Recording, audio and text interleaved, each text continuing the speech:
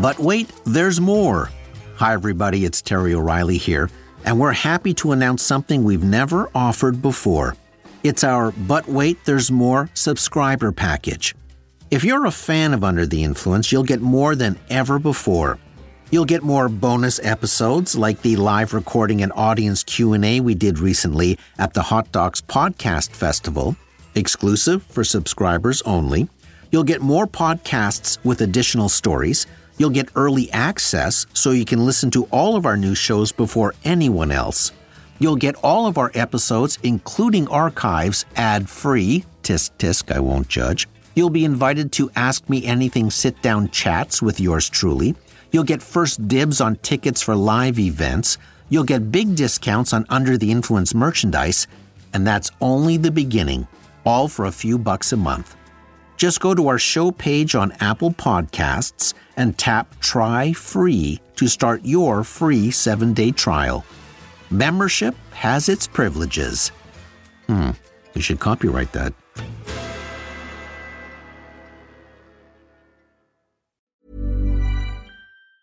Hey, it's Ryan Reynolds, and I'm here with Keith, co-star of my upcoming film, If, only in theaters May 17th. Do you want to tell people the big news?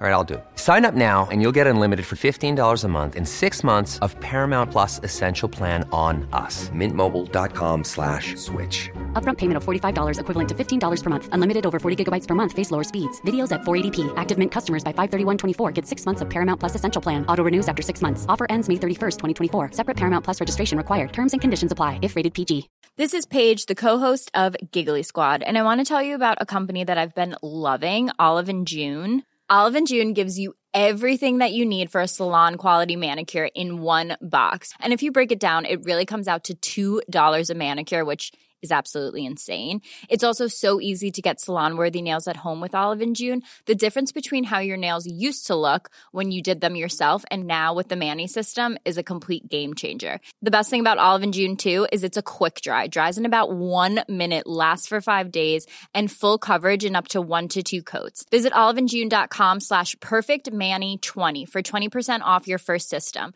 That's oliveandjune.com/perfectmani20 for 20% off your first system. Life is full of what-ifs. Some awesome, like what if AI could fold your laundry? And some, well, less awesome, like what if you have unexpected medical costs? United Healthcare can help get you covered with Health Protector Guard fixed indemnity insurance plans. They supplement your primary plan to help you manage out-of-pocket costs. No deductibles, no enrollment periods, and especially no more what-ifs. Visit uh1.com to find the Health Protector Guard plan for you. This week, we want to treat you to a bonus episode of another Apostrophe podcast called Backstage at the Vinyl Cafe.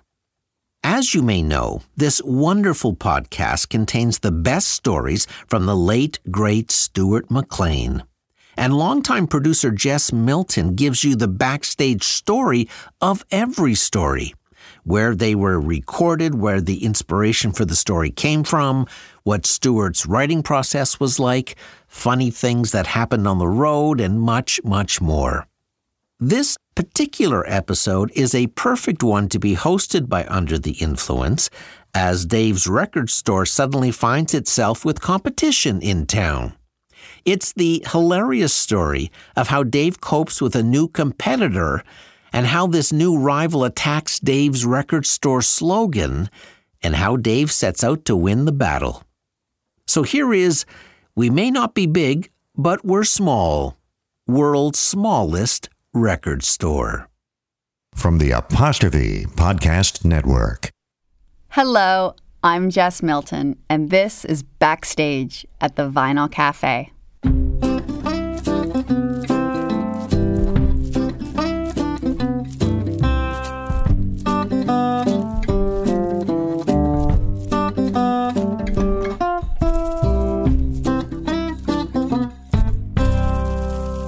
Welcome. I planned on saying we have 2 stories for you today, 2 stories about music. But when I sat down in studio and started to record this, I realized I have a lot to say today. So much to say that I'm just feeling a little worried that the show might feel a bit long. So here's what we're going to do. We're going to split today's show in two. We're going to play one Dave and Morley story this week and one next week. I've talked about this before on the podcast. We're still trying to figure this out. We're still trying to find the sweet spot when it comes to number of stories and time. And I learn best from just kind of doing it. So we're going to keep playing around and tweaking it until we get it right. Most of the time, we will have 2 stories in the podcast. But sometimes, if it's feeling a bit long, just one. Today's story is set in Dave's record store. You know the place. The one with the raccoon on the door pointing to "back in 5 minutes." The one with the framed motto over the cash register that says, "We may not be big, but we're small." I'm not sure if I've ever mentioned this on the podcast, but I used to work in a record store when I was a teenager. And I swear to God that until this moment right now, I've never realized that helped me do my job, that experience as a teenager was like applicable, or what do they call it, relevant, that was relevant job experience for my future career producing the Vinyl Cafe. I worked at Sam the Record Man in high school. I was lucky to catch the tail end of the album era. I worked there before MP3s, before iPods or iPhones, really before the internet, or before the internet became, a thing.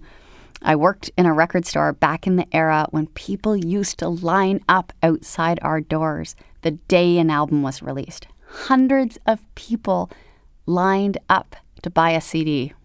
Wow, feels like a lifetime ago. I caught the tail end of a number of eras, actually, when I think about it. I caught the tail end of the world before the internet. My brother, Toby, is 3 years younger than me, and our formative years, our high school years, were entirely different. He grew up with computers. I didn't. He grew up with the internet. I didn't. I didn't get an email address until first year university. My entire childhood and most of my teenage years were without the internet and really without computers. I mean, we had there were computers at my high school in the library, and my dad is a sports columnist, so he had a laptop, but it was a rudimentary laptop. It was kind of like, it was weird. I don't know what it's called. It was almost like a cross between a laptop and a keyboard. It laid flat, so there was a keyboard, and the screen, instead of tilting up, laid flat, and you could see maybe 3 sentences on the screen or something. But, I mean, we never used it. It was a tool, his tool, for his work. It wasn't our family computer.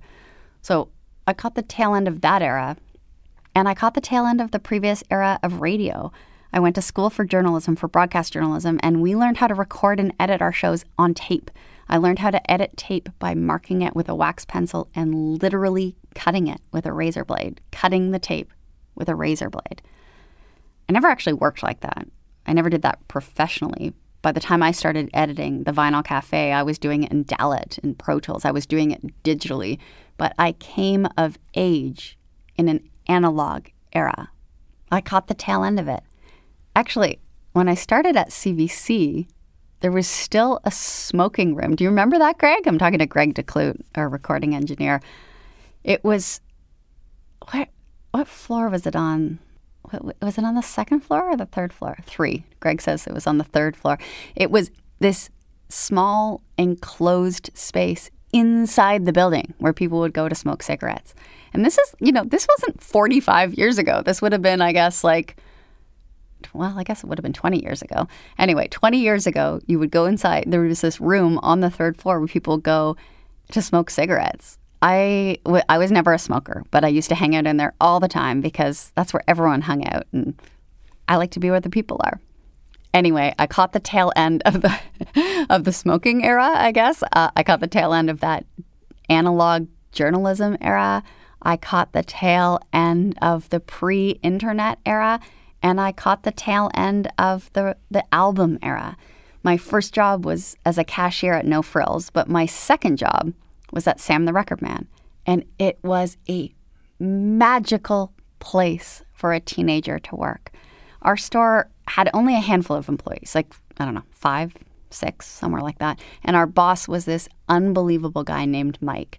He assembled this weird group of teenagers. He was an incredible manager. He hired us based on our personalities and also how we would fit into this team that he had assembled, which is everything, really. Like, everybody should hire like that. It was about the unit.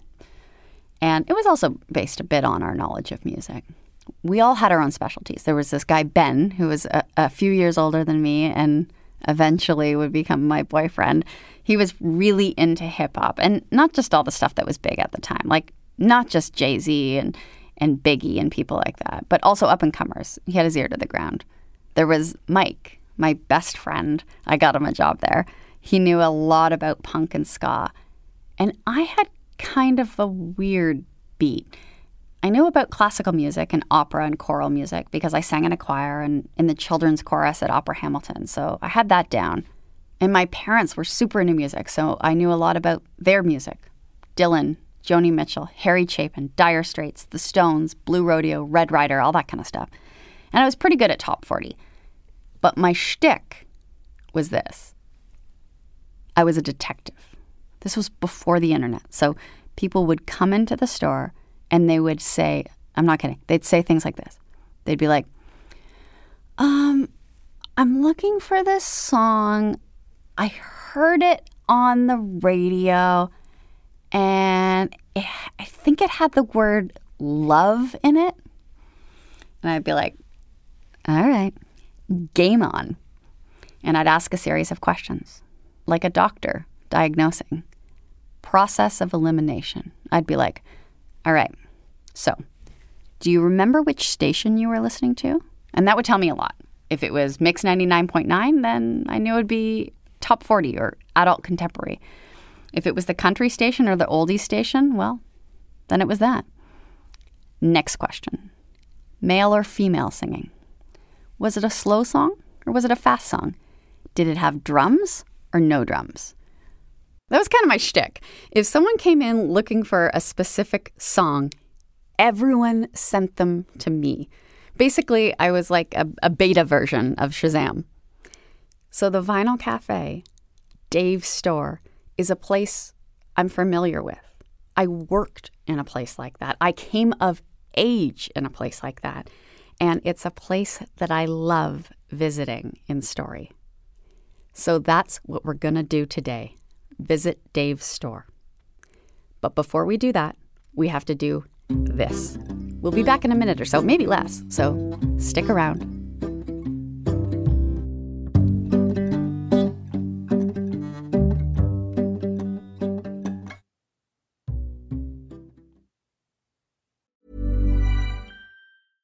This is Paige, the co-host of Giggly Squad, and I want to tell you about a company that I've been loving, Olive & June. Olive & June gives you everything that you need for a salon-quality manicure in one box. And if you break it down, it really comes out to $2 a manicure, which is absolutely insane. It's also so easy to get salon-worthy nails at home with Olive & June. The difference between how your nails used to look when you did them yourself and now with the Mani system is a complete game changer. The best thing about Olive & June, too, is it's a quick dry. Dries in about 1 minute, lasts for 5 days, and full coverage in up to 1 to 2 coats. Visit oliveandjune.com/perfectmani20 for 20% off your first system. That's oliveandjune.com/perfectmani20 for 20% off your first system.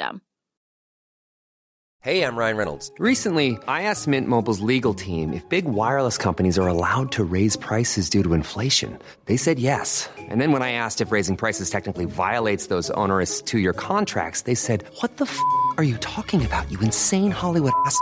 So to recap, we're cutting the price of Mint Unlimited from $30 a month to just $15 a month. Give it a try at mintmobile.com/switch. $45 up front for 3 months plus taxes and fees. Promo rate for new customers for limited time. Unlimited more than 40 gigabytes per month. Slows full terms at mintmobile.com. Millions of people have lost weight with personalized plans from Noom. Like Evan, who can't stand salads and still lost 50 pounds. Salads generally for most people are the easy button, right? For me, that wasn't an option. I never really was a salad guy. That's just not who I am. But Noom worked for me. Get your personalized plan today at Noom.com. Real Noom user compensated to provide their story. In 4 weeks, the typical Noom user can expect to lose 1 to 2 pounds per week. Individual results may vary. Hey there, it's Michelle Norris. I'm host of a podcast called Your Mama's Kitchen. When I travel, I'm usually looking for a way to find a taste of home when I'm not at home. And one of the things I love to do when I am at home is entertain. And Airbnb allows me to do that. When I was in California recently, I rented a house that had a great kitchen. And when we were sitting around the table, we're all thinking, we're in someone else's house. Someone could be in all of our homes as well. If you have a home, but you're not always at home, you have an Airbnb. Your home might be worth more than you think. Find out how much at airbnb.com/host.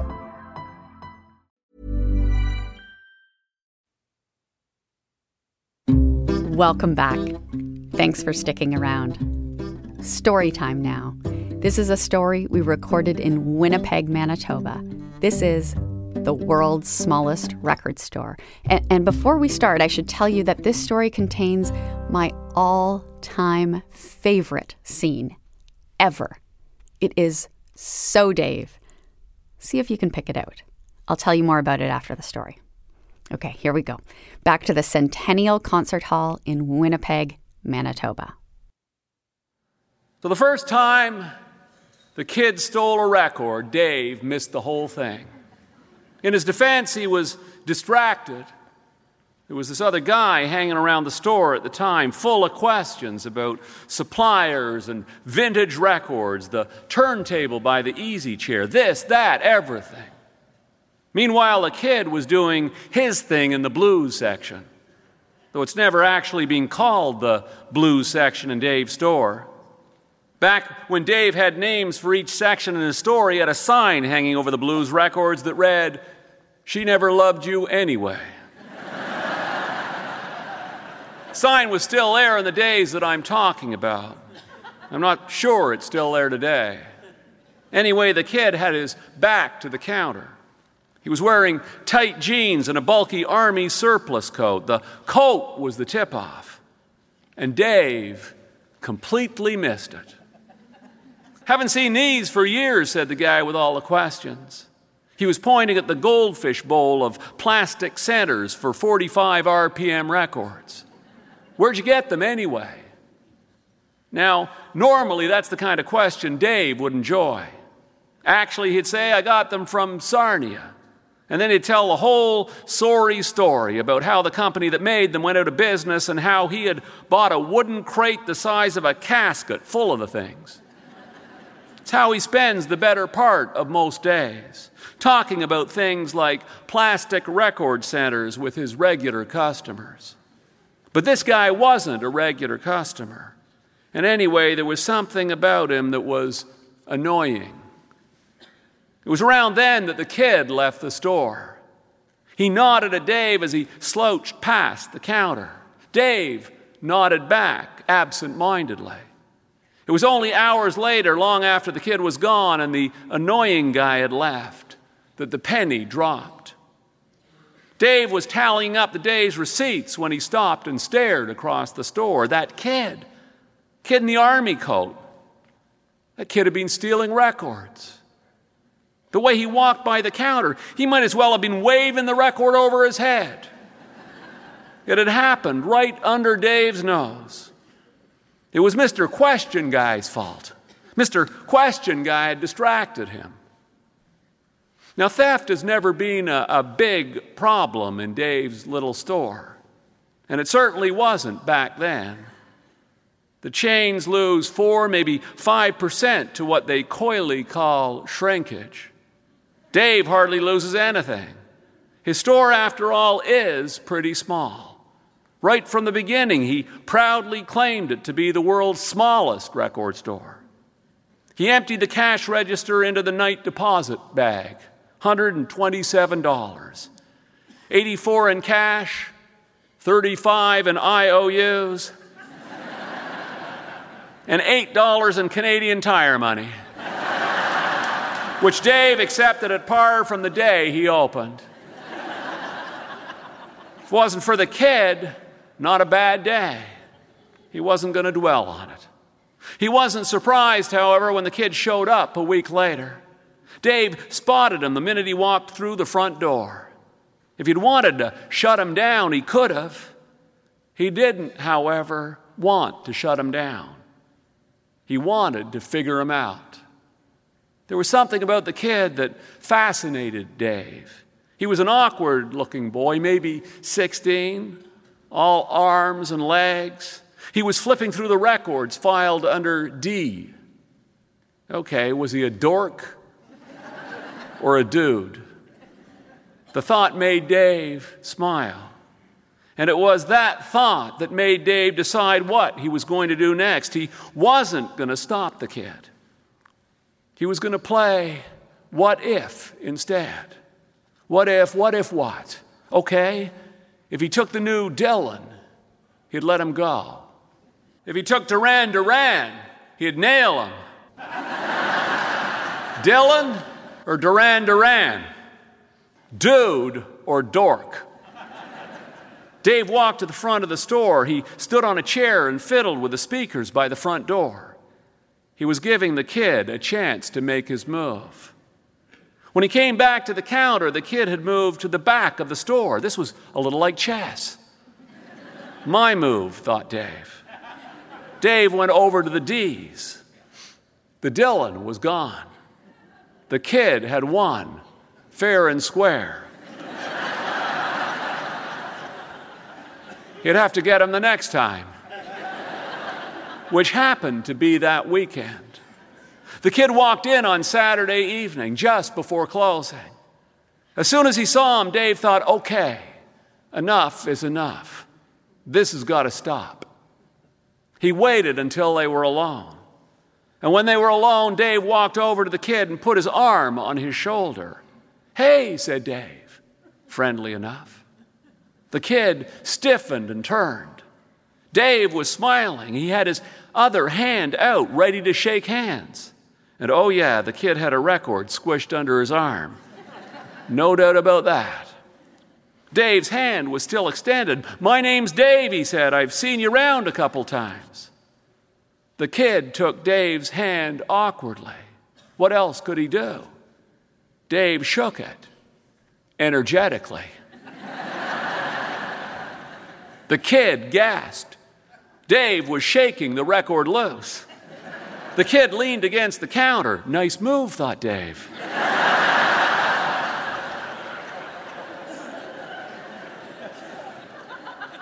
My name's Nick, said the kid. The kid looked terrified. He was squirming up and down against the counter like an elephant scratching on a tree. He was trying to shift everything back into place. Dave couldn't help himself. He liked the kid. He decided to give him one last chance. Dave said, do you like Dylan, Nick? The kid nodded. He had no idea what was going on, but he knew it was bad. Dave smiled. Dave said, what about Duran Duran?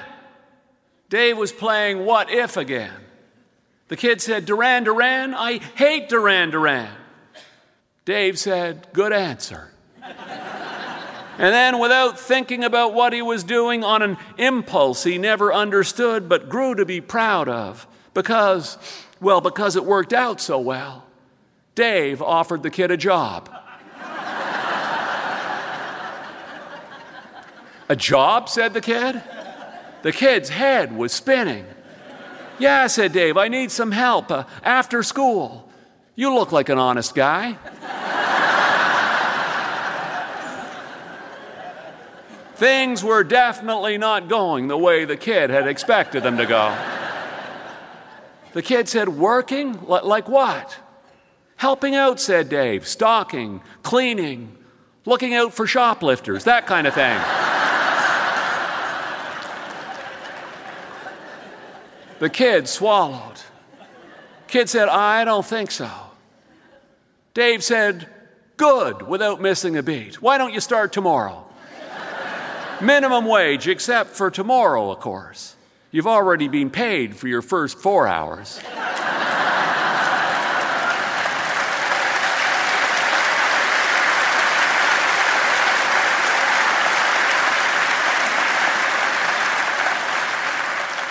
Dave clapped him on the shoulder and gave him a last friendly shake. The album the kid had pressed against his body fell to the ground. Dave pretended not to see it. "See you tomorrow," he said, and he turned and walked back to the cash. The kid picked up the record and put it back in the crate where he got it. On the way past the counter, he stopped and said, "My name isn't Nick. My name is Scott." Dave said, "I'm still Dave. See you tomorrow." And so went the days at Dave's little record store. This was, as I've said, a number of years ago when his daughter Stephanie was still in high school, before he carried any CDs at all. Scott, no surprise, fit right in. He mastered Ringo, the game of flipping 45 record centers across the store to moving turntable. They used a homemade catapult assembled from a mousetrap. In his third week, he scored the first ever Epstein by landing a center directly on the spindle, a feat which Dave had decided was impossible and caused him to close the store. They all went out to lunch to celebrate, including the store's only other employee in those years, Brian, who invented the game and was called in for the meal and was paid for the entire afternoon. Things were good as they'd been for a long time. Everyone got a small raise at Christmas. So when the lawyer's letter arrived, it came, as they say, like a bolt out of the blue. A cease and desist letter from a guy who owned a place called the Vinyl Cafetorium. Store that was, according to this letter anyway, legally the world's smallest record store, had, according to the letter, trademarked that phrase. The letter informed Dave that he had to remove any and all signs that mentioned the size of his store, or a complaint would be filed in the provincial court to seek an injunction to stop him from exploiting the phrase. "What?" said Kenny Wong when Dave burst into his cafe waving the letter. "That's what it says," said Dave. "Take down the signs," said Kenny. "Or," read Dave, "they will seek compensation for damages both actual and statutory," whatever that means. "That," said Kenny, "means war." They went to check it out that night in Kenny's 1984 Lada. Dave riding shotgun, Scott in the back seat. It was almost 10. They figured it would be long closed. It was supposed to be a drive-by, a reconnaissance. The store was lit up like a riverboat. The world's smallest record store, open till midnight. "But it's huge," said Dave. "It's not huge," said Kenny. "Well, it's way bigger than my place," said Dave. "Well, how hard's that?" said Kenny. The walls were exposed brick. There were posters on the pillars. "The place is cool," said Scott. "Those posters aren't messed up like yours." "That's because mine are real," said Dave. There was a counter along one wall with an espresso maker. Behind the espresso machine, there was a guy in a white apron who looked strangely familiar. "I know that guy," said Dave. "That guy used to come in the store and ask questions. It's that question guy." "I can't believe it. That guy was spying on me." Dave had his hand on the door of the car. He was about to jump out. Kenny reached over and put his hand across Dave's chest. Kenny said, "Let's go." Scott said, "Before we go, can I go in and get an espresso?" Dave couldn't believe it. Back in the early 80s, when everyone else had been talking about expansion and growth, Dave had happily stayed small. Then he had resisted the urge to update and renovate and redecorate. He had intentionally set his bar low, really low. And now someone was telling him he wasn't even big enough to be small. Dave went into the cafetorium the next day. It was a Tuesday morning, the quietest morning of the week. He wasn't doing anything except fretting, and he couldn't stand it any longer. He dropped the blind on the front door and reached under it and set the hands on the little raccoon to say he'd be back in an hour. He went upstairs and poked around the storage room looking for a disguise. He found the perfect thing, a suit with a dress shirt and tie. Just as he headed out, he grabbed his lunch. If anyone asked, he was going for lunch. That's what he was doing. He had no idea what he was going to do when he got there. Didn't even have a plan. He just had to see the place again. He was acting on impulse. As he walked along, he was telling himself he wouldn't go in. He would just walk by. And then his neighbor, Mary Turlington, breezed by him without a second look. He felt invisible. When he got there, Mr. Question Guy was nowhere to be seen. There was a young girl behind the counter. She had the store's sound system cranked loud. She was playing the best of Duran Duran. Before Dave knew it, he was at the back of the store, furtively unwrapping his lunch, a sardine sandwich. When it was open, he took a bite and slipped the rest of it onto a shelf above a heater.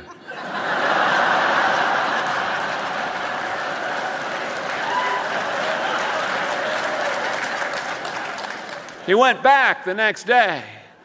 He couldn't stop himself. He had to see what had happened. "There's an odd smell," he said to the girl.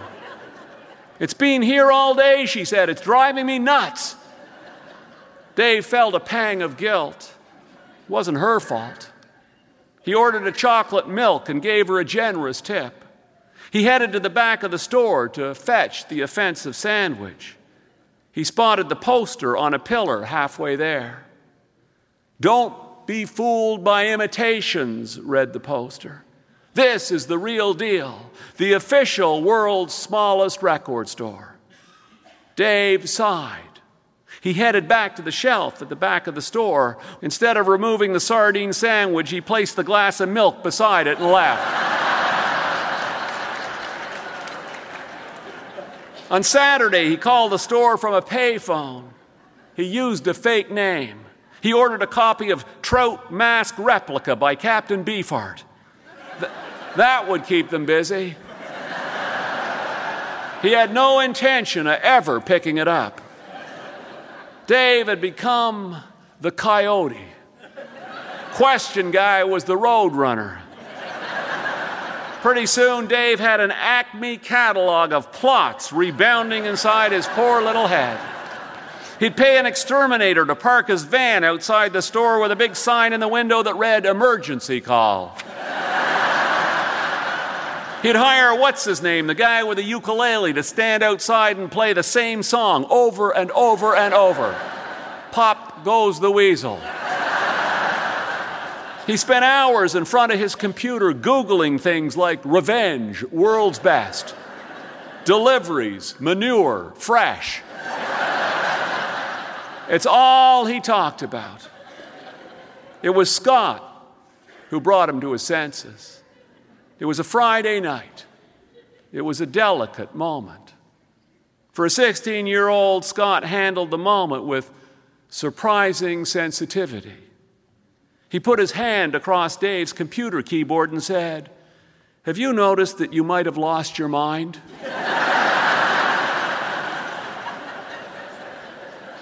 He's stealing my ideas, said Dave, pushing him away, standing up and starting to pace. "He wants to steal my store," said Dave. "Yup," said Scott. "So what do you expect me to do?" said Dave. "What would be best," said Scott, 16 years old and not yet shaving, "is nothing." "Nothing," said Dave. "Exactly," said Scott. "Nothing is exactly what you should do." Then he said, "I went over there last week. I went through the whole place, and you know what? You're right. The coffee's terrible. And you know what else? He doesn't have Blood on the Tracks or Blonde on Blonde. He doesn't even have Highway 61 Revisited. He'll be out of business in a year. All you have to do is wait him out. I know this guy stole your idea, but believe me, all you have to do is wait." "You don't know what it feels like," said Dave. "Maybe," said Scott, "but I know a little about theft."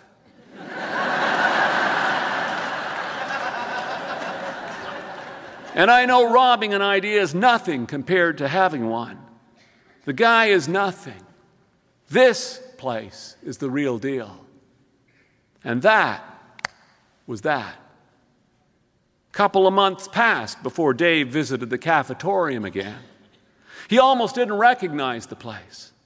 The sign was still up, but it had been shifted to the right.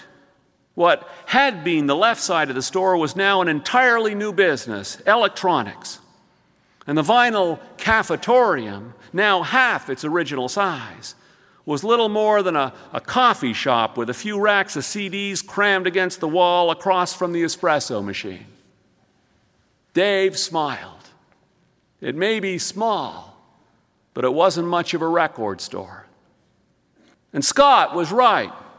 It is easy to steal an idea. It's better to have one. And it's better still if you believe in the ideas you have. As Dave headed home, he was thinking about how much he was looking forward to going to work that day. It would be, he was sure, a quiet day. Not many customers, just a few sales. Business, no doubt about it, would be slow.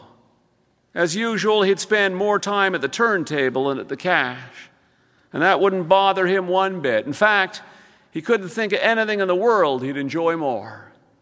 It was the next afternoon, sitting alone in his empty store, that he scribbled down the little phrase that has been his motto ever since. He wrote it on the back of an envelope that was lying on his desk. You can see it yourself if you ever drop in.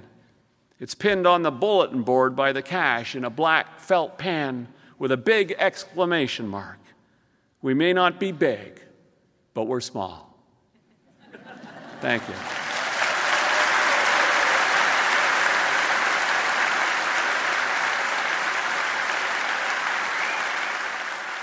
That was the story we call the world's smallest record store. We recorded that story in Winnipeg, Manitoba in 2007. Do you know the scene I was talking about? It's the one with the shoplifter, where Dave, instead of calling the cops, offers the kid, the shoplifter, a job. I love that scene. It's so surprising, so impulsive, but so right. So Dave. We've got to take a short break now, but we'll be back in a minute with a sneak peek from next week's episode, so stay with me.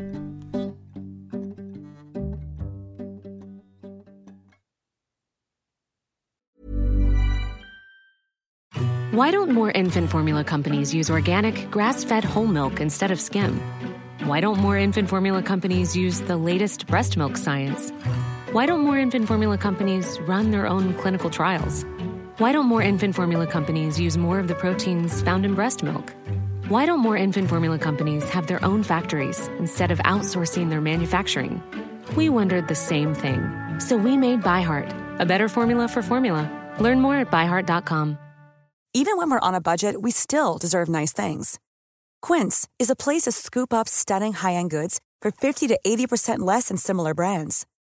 They have buttery soft cashmere sweaters starting at $50, luxurious Italian leather bags, and so much more. Plus, Quince only works with factories that use safe, ethical, and responsible manufacturing. Get the high-end goods you'll love without the high price tag with Quince. Go to quince.com/style for free shipping and 365-day returns. Mom deserves the best, and there's no better place to shop for Mother's Day than Whole Foods Market. They're your destination for unbeatable savings, from premium gifts to show-stopping flowers and irresistible desserts. Start by saving 33% with Prime on all body care and candles. Then get a 15-stem bunch of tulips for just $9.99 each with Prime. Round out Mom's menu with festive rosé, irresistible berry chantilly cake, and more special treats. Come celebrate Mother's Day at Whole Foods Market. This message comes from BOF sponsor eBay. You'll know real when you get it. It'll say eBay Authenticity Guarantee. And you'll feel it. Maybe it's a head-turning handbag, a watch that says it all, jewelry that makes you look like the gem, or sneakers and streetwear so fresh every step feels fly. eBay gets it. So look for the blue check mark next to that thing you love. And be confident that every inch, stitch, sole, and logo is checked by experts. With eBay Authenticity Guarantee, you can trust that feeling of real is always in reach. Ensure your next purchase is the real deal. Visit ebay.com for terms.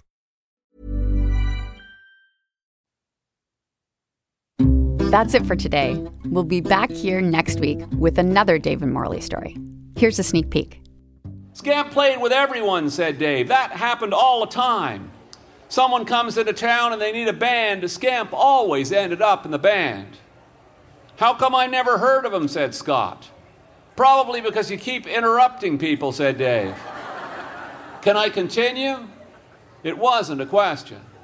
He was playing with Muddy, and when the night was over, he had a song in his head, and he scribbled it down on the back of a set list. He forgot the set list in the club. He says he remembers vague bits of that song, the main riff and certain other parts, or he thinks he remembers certain other parts. He's not sure. He's tried everything to bring it back, even hypnosis, because he's certain in his mind of one thing. What's that? Said Scott. That it's the greatest piece of rock and roll ever written. He says since he lost it, he hasn't been able to write anything. That sucks, said Scott. I have it, said Dave. What? Said Scott. I have the set list, said Dave. It wasn't Muddy Waters, it was John Lee Hooker, and I have the set list upstairs. It's what I used to do, save that sort of stuff. I have a whole attic full of that sort of stuff. That's next week on the show. Come back next Friday to hear the whole story.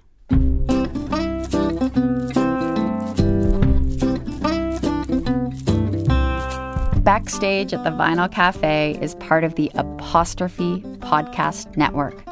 Our recording engineer is one of the greatest human beings on earth, Greg DeClute. Theme music is by my friend, Danny Michelle. The show is produced by Louise Curtis and me, Jess Melton. Let's meet again next week. Until then, so long for now. That was an episode from Backstage at the Vinyl Cafe. We hope you enjoyed it. You can binge all the episodes on this podcast app.